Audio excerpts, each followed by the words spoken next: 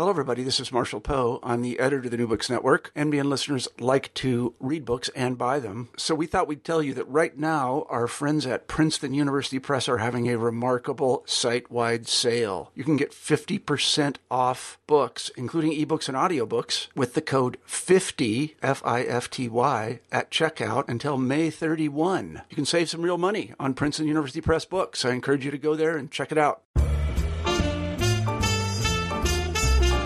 Hello, this is the New Books Network, and I'm Natalia, one of the hosts on the Literary Studies channel. Today I have the pleasure of speaking with Dr. Scott Donaldson, the author of a number of biographies, Poet in America, Winfield Tony Scott, By Force of Will, The Life and Art of Ernest Hemingway, John Cheever biography, Archibald MacLeish, An American Life, and for this book, Scott Donaldson received the Ambassador Book Award. And the book we will be discussing today is The Impossible Craft. Hello, this is the New Books Network, and I'm Natalia, one of the hosts on the Literary Studies channel. Today I have the pleasure of speaking with Dr. Scott Donaldson, the author of a number of biographies, Poet in America, Winfield Tony Scott, By Force of Will, The Life and Art of Ernest Hemingway, John Cheever biography, Archibald MacLeish, An American Life, and for this book, Scott Donaldson received the Ambassador Book Award. And the book we will be discussing today is The Impossible Craft, Literary Biography, which was published by Pennsylvania State University Press in 2015. Hello, Scott Donaldson. Thank you so much for being with us today. Hello, Natalia. Thanks for calling.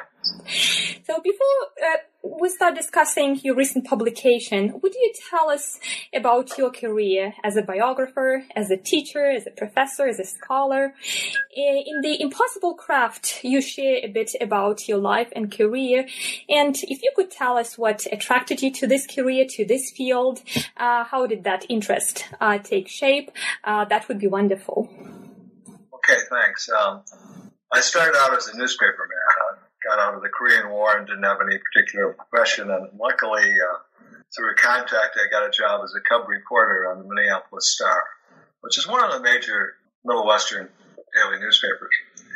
And I was there for a year and a half and learned amazing amounts of things from my colleagues, many of whom were veterans from Chicago Sun-Times, Chicago Daily News, Chicago Tribune, New York Post, New York Daily News, New York Times. Many of them, toward the end of their careers, they were, in fact, an assemblage of mostly Irish drunks. And but they knew a hell of a lot, and they were brilliant. People who could take a story on the phone and make it 5 times better than the chap who was giving them the information. So it was a tremendous learning experience, and also working on a daily newspaper, you have to produce copy, and so every day churning out copy, and you're getting that habit. So after doing that for a few years and starting a paper of my own for a while, and doing some other kinds of PR work, I finally decided to go back and get a PhD at Minnesota in American Studies, which was a wonderful place to go, and a very good teaching, and a great learning experience for me. And of course, I was of a certain age by then, and so I had to zoom through my PhD and did it in less than 3 years, which is unheard of course. But anyway, so I got my doctorate and started looking around for a place to teach, and William & Mary is one of the 3 places that I got job offers, and I decided to go there. And very glad I did. It was a fine place to go. Then a sleepy Southern college, but about to become much less sleepy, much more active, and much less a Southern institution than a national small university. So I got there and I got to teach Hemingway and Fitzgerald, which had been my primary 2 interests among American writers, I suppose. And And after a while, I decided, and I still want to turn out copies. So I'm publishing articles in the places you're supposed to publish, American literature. And over time, Sewanee Review was a favorite place. But then I started, I really want to write books. And so what you do as a newspaper man, you're really writing about people all the time. And as that segues into your fascination with the lives and careers of people like Scott Fitzgerald and Ernest Hemingway and John Cheever and Archie McLeish and E.A. Robinson and others that I've written about. But I decided that I would try to start writing a biography. Mm-hmm. Chap came to town who just done a biography of Ezra Pound recently. Came down to Williamsburg, Virginia. And I went to hear him say, what you must do as a beginning biographer is read everything that your subject has written, and read everything about the subject, whatever everybody else has written. Then, after you've done that, you may begin to think about trying to make a story out of it. So, of course, I followed that good advice. And my first book was on a minor poet named Winfield Townley Scott, who I discovered in graduate school in Minnesota. And it was a lot of fun to do. He's a minor poet, but that doesn't mean he was a poor poet. It just means he didn't have a huge reputation. He's a very fine poet and had a very complicated and difficult life. And died of an overdose or of a toxic mix of alcohol and drugs. Probably may or may not have been intentional. Who knows? He had in fact, it's odd, but a number of the subjects I was dealing with were suicidal or Hemingway, of course, is a classic case. Fitzgerald did try to kill himself a couple of times. And Winfield Townley Scott probably was willing to exit this world when he took that overdose. Anyway, that doesn't mean I'm ghoulish, I don't think, but it says a lot about the difficulty of being a writer at any time, where there's never enough recognition of what you do as you see it.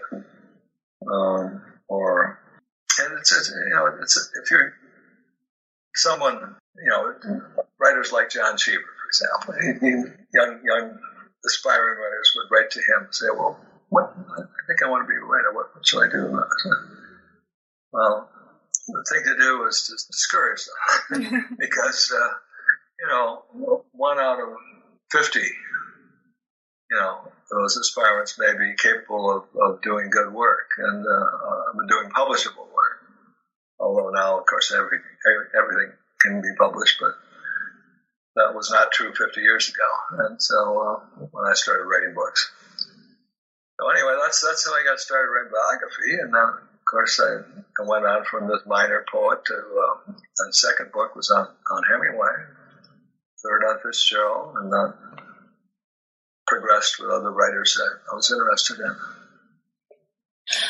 Well, thank you so much. And I was really impressed with your own journey that you shared in this book. I found it extremely inspiring, and I just said to myself, wow, it's such a very rich life, meeting all the people and writing about all these people and entering, so to speak, their lives. I think that's the notion that you kind of mentioned in your book, that when you write a biography, you kind of enter other people's life.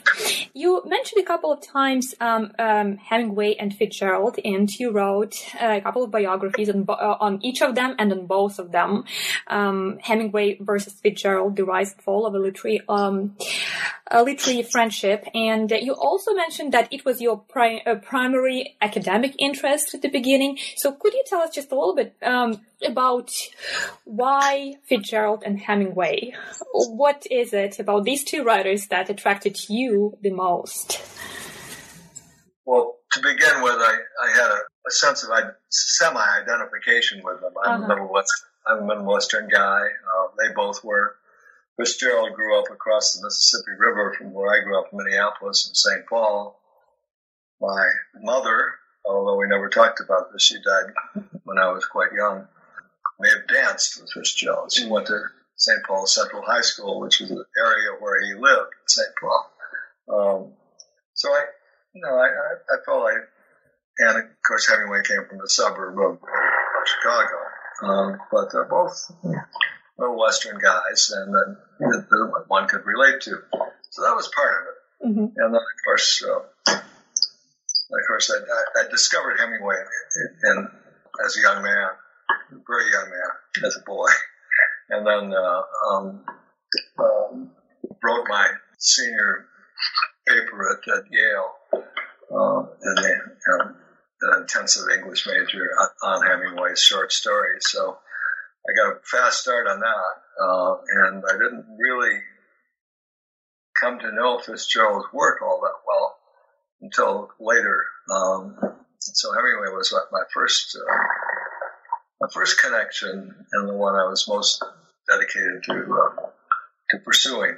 But Fitzgerald soon took a parallel place in my universe with Ernest, and they both remained that way. It's a curious thing because there's a kind of rivalry between Fitzgerald scholars and Hemingway scholars, but luckily I seem to have a safe passage into both camps, and I can talk about them when we go to meetings, that sort of thing.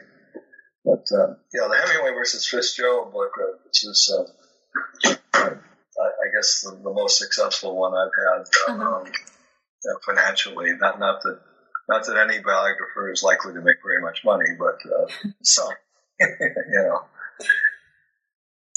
Anyway, so that's how I got started at Hemingway Fitzgerald. Okay, well, so I mentioned just a few of those biographies that you wrote, and probably all of them have some dear memories for you. And which one is the dearest to you? Dearest? Yeah. Oh, okay. I thought you were going to ask me something more interesting, like which was the most painful. But we can get to that later. I guess the first one. I guess Win Scott is a minor figure, but I really liked him. And maybe because he hadn't been that successful, I could feel more of a sense of identification with him than with any of the other writers who were, after all, famous in a way. So, but another close sense of identification was the last book before Impossible Craft was called Death of a Rebel, the Charlie Fenton story. And Charlie Fenton was the teacher at Yale who had the misfortune of directing my senior thesis on Hemingway short stories. And we became friends of the sort at that time, and I always admired Charlie. He was one of these charismatic teachers, and handsome, young looking. He'd been in the war. He'd been at the RAF, flying bombing missions, and at Yale at that time I was class of 1950, which gives you an idea how ancient I am. But it was very exciting to have a teacher standing up there in his Glen plaid jacket and slim, handsome guy talking irreverently about the war and about his experiences and about how to write short stories. So, and then Charlie Fenton died, and just the year before Hemingway did, so that would have been 1960. And by jumping off the top floor of a hotel in Durham, North Carolina, so another suicide. But I wanted to try to find out what had led him to that position, and love had something to do with it, and a broken marriage, possibly fractured, a new connection that might or might not have worked out. He was sure it would, and then all of a sudden you're not so sure. And anyway, I think I did a reasonably good job of understanding how it was that Fenton sank into that whirlpool of depression that overtakes the suicidal, and you can't swim against it anymore. But it was a book I always wanted to do because he's not a major thinker. He wrote very good stuff. He wrote, but he didn't live long enough to accomplish all that much. He wrote one of the very best first books on Hemingway, though. Mm-hmm. Anyway, so that was Charlie. So that was someone else I felt very close to. Mm-hmm. The other writers, I suppose. I met John Cheever, for example, but only briefly. But as you go, as you tackle any one of these writers, it's for me a 4 or 5 year project. Right. It's an elephantine pregnancy before the book issues. And obviously you come to know a great deal about your subject and about and never enough, but you finally get to the stage you think, well, there may be more I need to know, but I've got to, sooner or later you got to get words down on paper, and so you do that. But 4 or 5 years per biography, which is pretty much my pattern, I think gives each subject a chance to develop and to emerge as a verifiable human being, and as well, of course, as a brilliant writer. Otherwise, why would I be doing the book in the first place? So you begin with that kind of. I can't imagine writing a book about a writer whose work I didn't like or admire. I mean, that would be years of torture, I would think. But So it's quite inevitable to develop some dear memories about each of them while you're working on each biography for 5-6 years. You do. I always, there's nobody, and this doesn't always work out. I mean, there are famous cases like Mark Shore becoming totally disillusioned with Sinclair Lewis, for example, when he did this massive biography of Sinclair Lewis. More he knew about Lewis, the less he liked him, and so that can happen. You can get a writer whose behavior outside of his accomplishment is execrable. It's without it's hard to admire somebody who behaves badly, and still I never achieved any kind of animosity toward any of my subjects. Always a sense of sympathy and admiration, and trying above all to reach a kind of understanding of what was going on in their life, what was going on in their work, and the connections, such as they were, between those two things. So your first biography was Poet in America, Winfield Tony Scott. Is that? Yeah, and it was published in 1977. Okay, I guess it was. Yeah. So, and The Impossible Craft is based on all those experiences that you had ever since, and it offers some sort of a very cohesive and coherent vision of biography and a biographer as well. So what's your interpretation of this very interesting genre, biography, and what's your vision of a biographer as well? I know that you mentioned that mythical concept of an ideal biographer in this book. And if you could say a couple of words about biography as a genre and biographer as a profession or as a field in writing, so that would be wonderful. Okay. Well, it's a fascinating thing to do, to write a biography. It's you begin, as I suggest, with admiration for your subject, and you learn more and more as you go along, and reading and writing and talking to people, and almost always I was dealing with someone whose relatives, at least, were alive, whose children or grandchildren. And sometimes, as with Cheever, many people were available to interview. But and then you collect all of these notes, and what's interesting is how patterns emerge. Mm-hmm. So, what are you going to say about somebody like Hemingway? Well, you can say about Hemingway, as I think I ended up doing, is that he wanted to be master of everything he pursued. So he didn't not only want to be a great writer, but he wanted to be the world's champion drinker.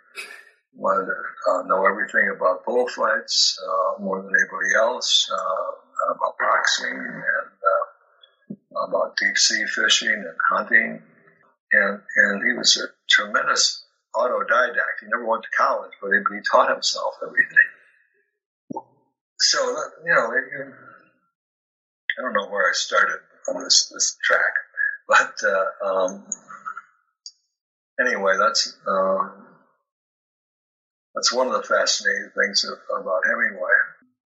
There's sometimes deplorable things in these writers' lives. That's one of the problems of doing biography, if I can segue into that subject, is that the accomplishment, the writing, mm-hmm. books of poetry, the novels, short stories, whatever, are there, and they're very good, and you admire them, and you admire the person who wrote them. Good, that's a great start. But the actual lives of most writers tend to be messy, tend to be complicated, tend to be, that's what Carlos Baker decided after spending, 15 years writing his first and still very useful biography of Hemingway, that this man was just more complicated. We think of him as a simple figure, Papa with the beard and the weapons and as a kind of macho figure, mm-hmm. which of course is semi-ridiculous if you read his work, but never mind. And that's gotten corrected over time, but that was a pose for Hemingway. That pose of he liked that. Okay, everybody thought it was a smart Papa Hemingway project. I never see his picture in Life magazine. When he died, he's front page of Pravda, front page of the New York Times, front page all over the world. It was a big story. He was an international famous writer. Parallel, say, to Mark Twain in the late 19th century. One of these people who spoke across nations and continents. Okay, but but he had 4 wives. He was not wonderful with his children. He didn't give them all the attention one might have thought he could argue. So, but it would have been very difficult mm-hmm. Hemingway to live such an exemplary life as to parallel the wonderful trove of material he left behind. So and he would not have been able to write that wonderful material had he been just a sweetheart. It just doesn't work that way. Writers have to be some kind of psychic kink, I think, mm-hmm. bothering them, attacking them always, leading them to despair, leading them to, by God, get the words down on paper. At least I can do that, So, like you mentioned, lives are very complicated, and it's probably even more complex to write about others' lives. And obviously, this work is very selective. And depending on what you select to include into the biographies you write will somehow shape that image of the writer and will shape our understanding even sometimes of the works they wrote. So how do you decide what to choose in terms of those facts that you will include into a biography, and how do you decide what to leave behind probably and not to include? And obviously those items which will remain, so to speak, silenced, they will somehow also shape our understanding of the writers we read about. So what's your approach to that selective work? You mentioned the words of Mark Shore in your book, The Impossible Craft, who said that everything that is relevant to this theme should be included into a biography. So, what's your opinion on this selective work while composing a biography? What do you use and what don't you use? Yes. You obviously acquire so much more information that if you put it all down, it'd be 2,000 pages. Nobody's going to read that, and so you cut it down to 1/10 of that or 1/8 of that or something, and so you're using, say, pretty highly selective. Because you just have so much information that it could become overpowering, and if you just put everything down, it'd be one of the most boring reads. So you get to arrive at some kind of pattern, some kind of theme after all of the stuff you've read and thought about and put into different files all over this office, different categories. I'll make the same note on an 8 and 11 piece of paper and then make 3 copies of that note, and it goes in 3 different files because there are different pieces of writing in each that I want to come back to later. So you get these patterns, you get these topics, and you start jumbling those, and then you try to arrive at some kind of pattern will emerge sooner. Otherwise, this is, and your pattern may not be right. You can't be sure, but this is the way it looks to you, and look, you've done as much reading about this, as much thinking about it as others, and so and you may be right. So you go ahead and pursue that kind of line. So that's one of the things that you do. You have to choose the significant fact, incident, detail that will contribute to an understanding of the pattern of the life you're writing about. So that's what I think you're trying to do. Sections of the book, as you know, I deal with how to assess letters and journals, and how to and how much are you entitled to invade the privacy of your subject. Very, very dodgy questions, because you want to put down as much as you can, but at the same time you don't want to cause any hurt to any survivors, for example.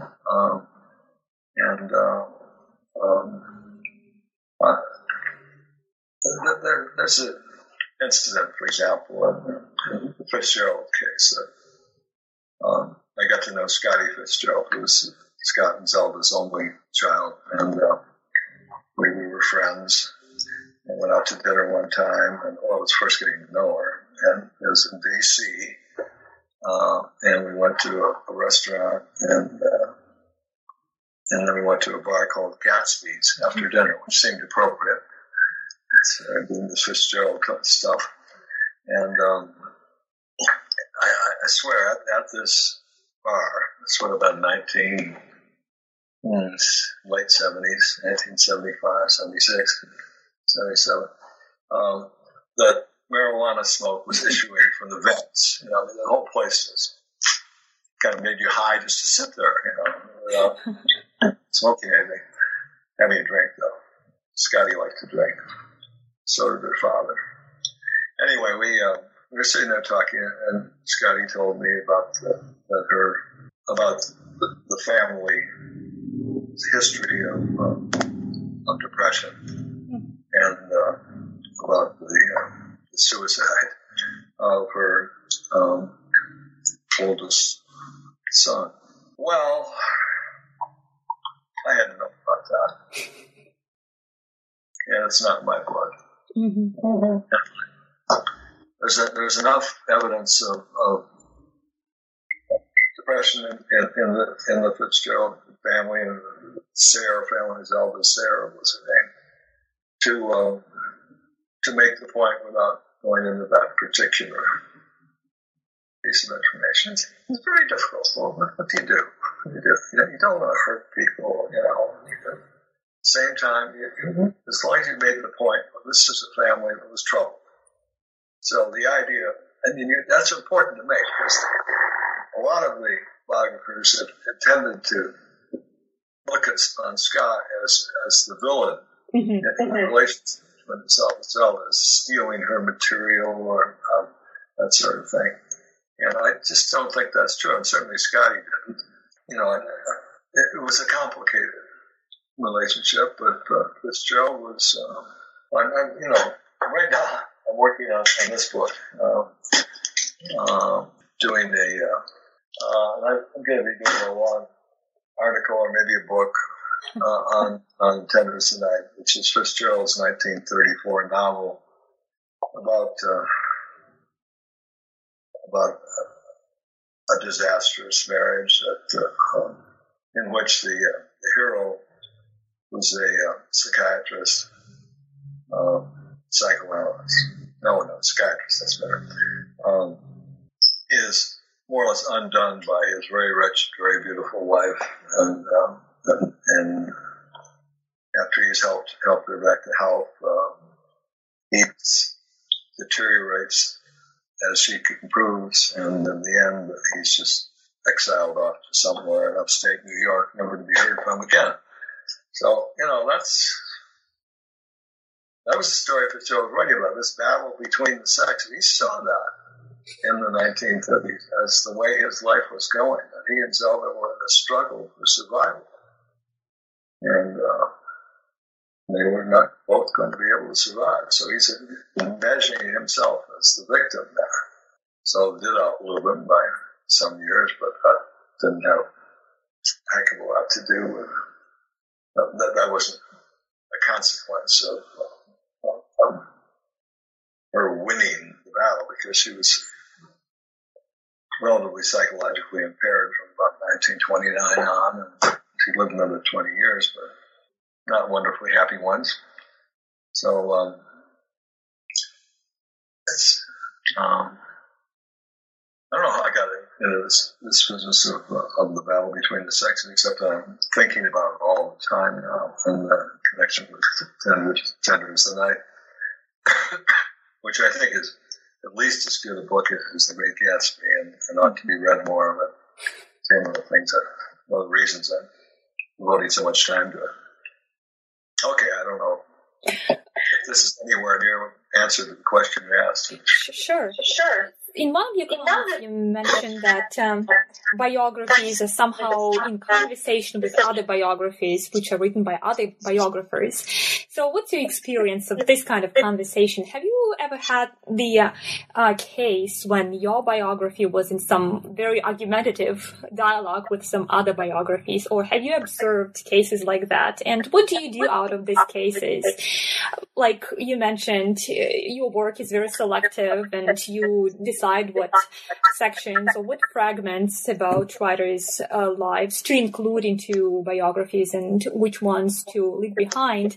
So what's this gap probably between different biographies can inform about biography as a genre, for example? Yeah, well, that's a complicated question.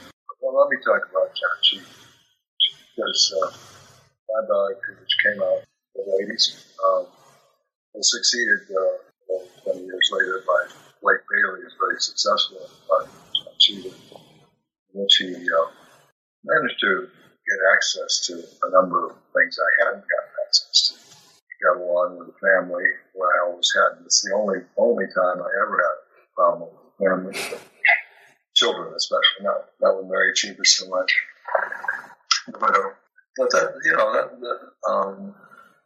it's difficult to know how seriously to take the rivalry which automatically exists between you and any other biographers writing about the same subject. I mean, it's going to be there. Mm-hmm. So what do you do about it? Well, I pretty much tried to avoid self-aggrandizement in these matters, and to try to get credit where credit is due. I think Blake Bailey's book is a very good book. I also think mine was a very good book, which not everybody does. Anyway,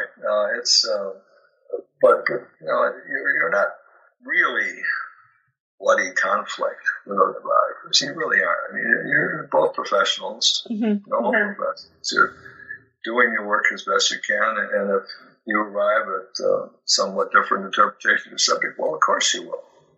I mean, there's a famous story about, I think it's from Virginia Woolf, talking about being locked up in a room with bankers' boxes full of notes, 6 bankers' boxes, and given a year to write a book on the basis of what's necessary. And, anybody tackling that subject, using the same material, will write entirely different biographies. Because every biography, in a sense, contains an autobiography. It's the way you look at the world. It's the way you feel about people, the way you, that you can't keep out. You're right, nor would you want to, because it's what makes you a human being. And I think it makes your writing better too. But literary biography is more complicated than other kinds because you don't have the public record behind you, and then you have lots of writers who take drastic steps to forestall further inquiry after their passing. They assign the job of writing their biographies to their children or their wife, or they burn papers. Dickens was famous for burning huge piles of his papers, and then others did that too. Roasting marshmallows, smoking donuts, and they don't want that life to be invaded. John Updike is one recent writers who's felt very strongly about that. He didn't. He felt that any biographer coming along was likely to find offensive things to say about him. I don't think that's necessarily true. I think what biographical work has been done on him is to be fair and good. But there has been a tendency, I should admit, going back 20 years or so, when what Joyce Carol has called pathography became a kind of genre. That is to say, where your subject is presented in the worst possible light, and every incident or encounter is described in the most unflattering terms. So there are books like that. They tend to be books about celebrities, the Kitty Kelly type book, less about them than about writers. But that has been a tendency. I think it's vanishing. I hope so. And I don't like the idea of savaging your subject. And then nor would I be capable of it. I don't think so. Anyway, it's well, I would leave it at that. So to write a biography means to do a lot of self-analysis, self-contemplation, self-introspection, and sometimes it's quite painful to do. It can be, yeah. You see. But it's something I don't think any writer, any biographer can avoid. Fitzgerald felt his social inferiority to his people he grew up around in St. Paul. His father had not been a success. His mother was not particularly attractive or social. But he got sent to the best dancing school, the best schools, and that sort of thing. So feeling he didn't really quite belong because of the family relationship. I felt a little bit that way growing up in Minneapolis and living in a very nice part of town. My father was a success, but we didn't live at the lake like Minnetonka, where the socially elite tended to live.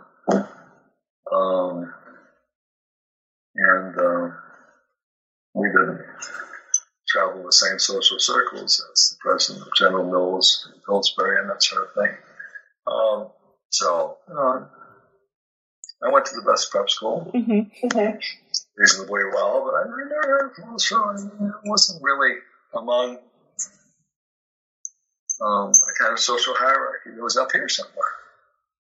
And I felt that. And I knew. So that's a tremendous sense of identification with Fitzgerald now. Because I could see it in him where others were not likely to see it. Maybe I'm putting too much of myself into that. I hope not. So that's how these questions can get complicated. You're in the book. Right. Automatic. It's your writing. It's what you're thinking. You got all this material. You're dealing with it. You're not distorting the material in any intentional way. But the pattern you do see, like the pattern of Fitzgerald's sense of social inferiority, which I think informs all of his work, is there. It's there because I knew it. I don't know. The people I grew up with probably think that was ridiculous of me to say these things. Because, I was certainly a semi-privileged guy, but there's privilege and privilege. What biography was the most challenging one? Oh, okay. What was the most challenging one to write? Well, I suppose because of the legal entanglements and my difficulty Cheever family with that John Cheever book, which seemed to be sailing along until very close to publication, at which time the Cheever children decided to throw up legal barriers. Never got to the stage of a lawsuit, although there were certainly letters back and forth from lawyers and that sort of thing. And the book was heavily revised as a consequence, so as not to use, just to limit the amount of quotation or close paraphrase. I never been through anything like that. We were sitting around, I'm in New York, and we have this high-priced lawyer who's on the phone to Australia or wherever, and Berlin while we're talking, and my editor, Bob Loomis, eminent editor at Random House. So we're there, we're sitting around, we're trying to cut every quotation down to 10 words or less. That's not many words. So I go along, I'm trying to compress what's said in this letter of 250 words into one reference of 10 words. It's not easy. So, and you have to slap yourself on the wrist every time you get to 12 words or something, because this is arbitrary. Random House is being sued at that time for this very same matter in a biography of J.D. Salinger, which was eventually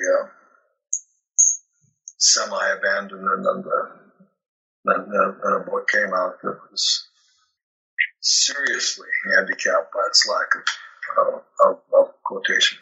So I don't think that was that true of my Cheever book.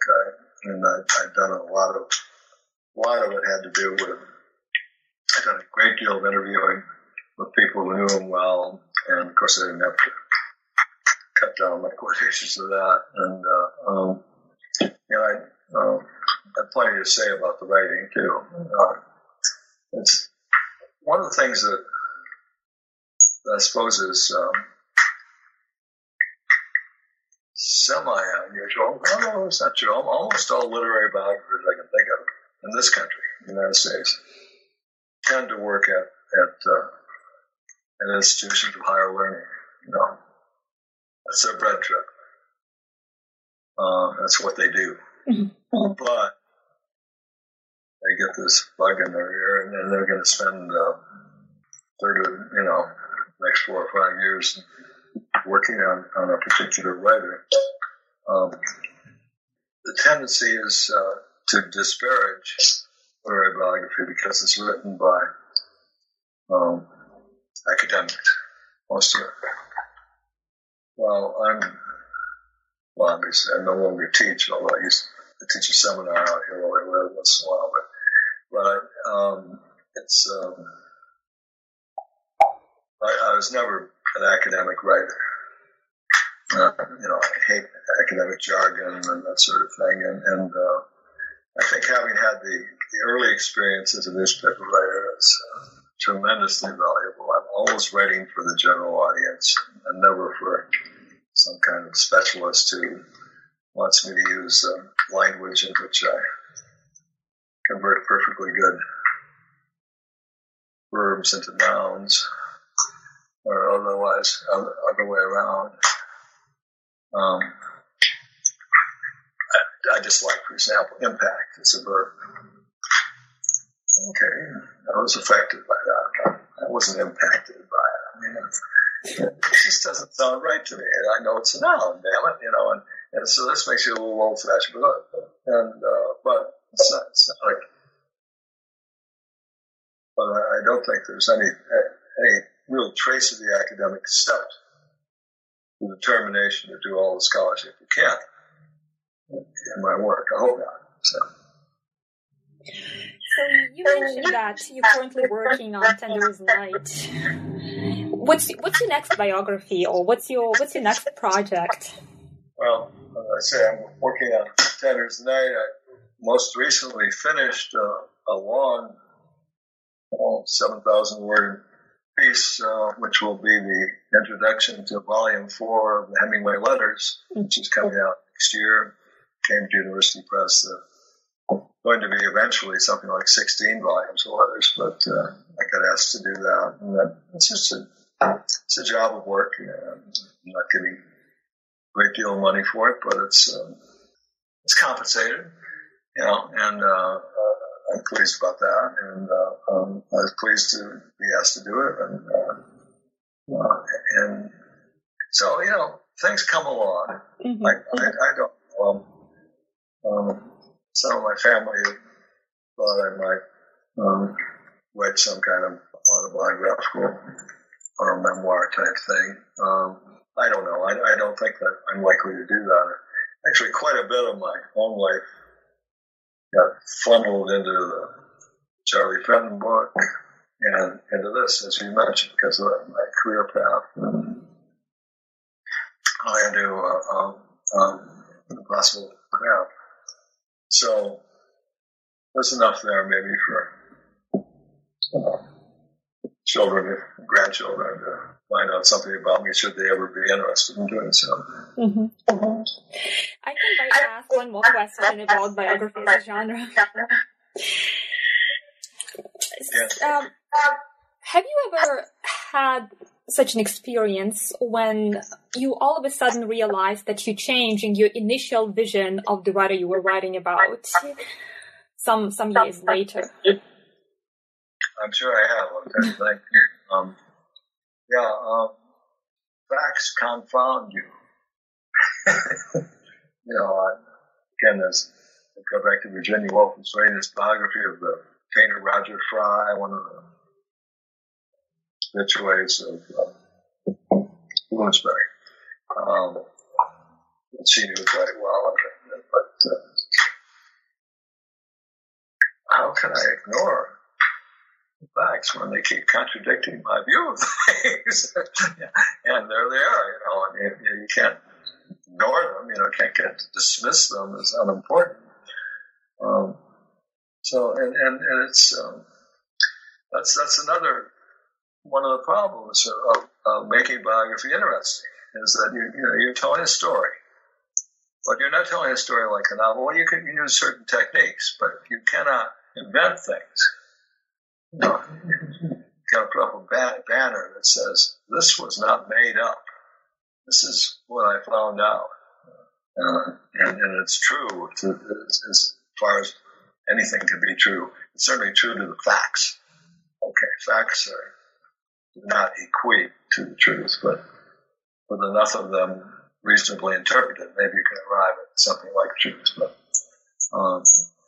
I don't think you can make things up. And some biographers quite recently have been doing that. But it seems to be a violation of the code. This is not something that we should be asking the public to accept. I think of the biographer of Reagan, Edmund Morgan, I think it is anyway. He was a very accomplished biographer, but he invented this character called Edmund Morgan, who knew Reagan during a period of his life. It's all made up. It was a device in writing a biography about somebody who had very little to say. Reagan, as a subject, was almost hopeless, I guess. He just didn't. I was an actor and I became president and did these things, but he was not a good source. So you almost had to make something up to keep it interesting. But that's an extreme case, I think. And speaking of politics, I don't think we'll have any difficulty finding enough interest to say about the candidates in this particular election. Both seem to be just extremely complicated and difficult people and less than admirable people, especially on one side. But we won't go into that. What biography code do you follow? Yeah, well, this is not made up. This is these are the facts that I've seen them. So you asked the biographer's code.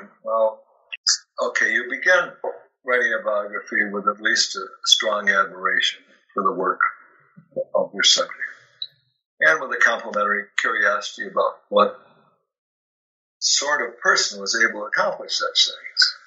You do your dutiful, but often exhilarating research. You become a drudge. This is the ideal biographer. He has to be a drudge. He has to be a psychologist. He has to be a detective. Okay, so you do your dutiful and often exhilarating research, discovering illuminating remarks and unexpected actions along the way. And you read and reread and assemble boxes full of notes. Got boxes all over this office. Eventually, the notes begin to fall into a pattern. You hope they will. So you shape your book along the lines of that pattern. And you hope to end with understanding. That's all. Invariably, you end with a profound sense of loss when it's time to let Scott or Ernest or E.A. Robinson or Archie McLeish or John Cheever go back to their rest. And for the rest of us, to return to what really matters about that words they let us put down on paper for us to look at. But if that feeling communicates to yourself, we now have a kind of understanding of this person. It may not be totally valid. I hope it isn't totally invalid. But you hope that you contributed that to the story. This is not only a story, but it's a story with some kind of point. So if you can go that far, and if the reader feels the same way about it as you do when you're finished, you'll come close to achieving what I otherwise call the impossible craft. You can't get in someone else's head. Freud knew that. You can try, but you're not going to get in there. But you can try, and you can maybe establish the basic themes of a life and present them to the reader. And that's, after all, what readers are after. They want to. They're interested in these people, if they're reading the book at all, reading a biography at all. So that they want to arrive at some kind of understanding of a writer that they admire, or you admire, or both of you admire. So that's what I've been doing. Yeah, that's hard work. Well, it's hard work, but it's very rewarding. Yes. There's never, as I was saying very early on, there's never enough information. But sooner or later, you have to say, this is it. I'm going to put this down and send it off. Because you can't keep accumulating material, because there's always something new that will come up. And if you keep accumulating all that stuff, waiting for something new to come up, it will. If you hold off writing, you'll never get the book written. So you have to get to the stage that, well, I think I know enough now. Thank you, Scott. Thank you, Natalia. Thanks for calling.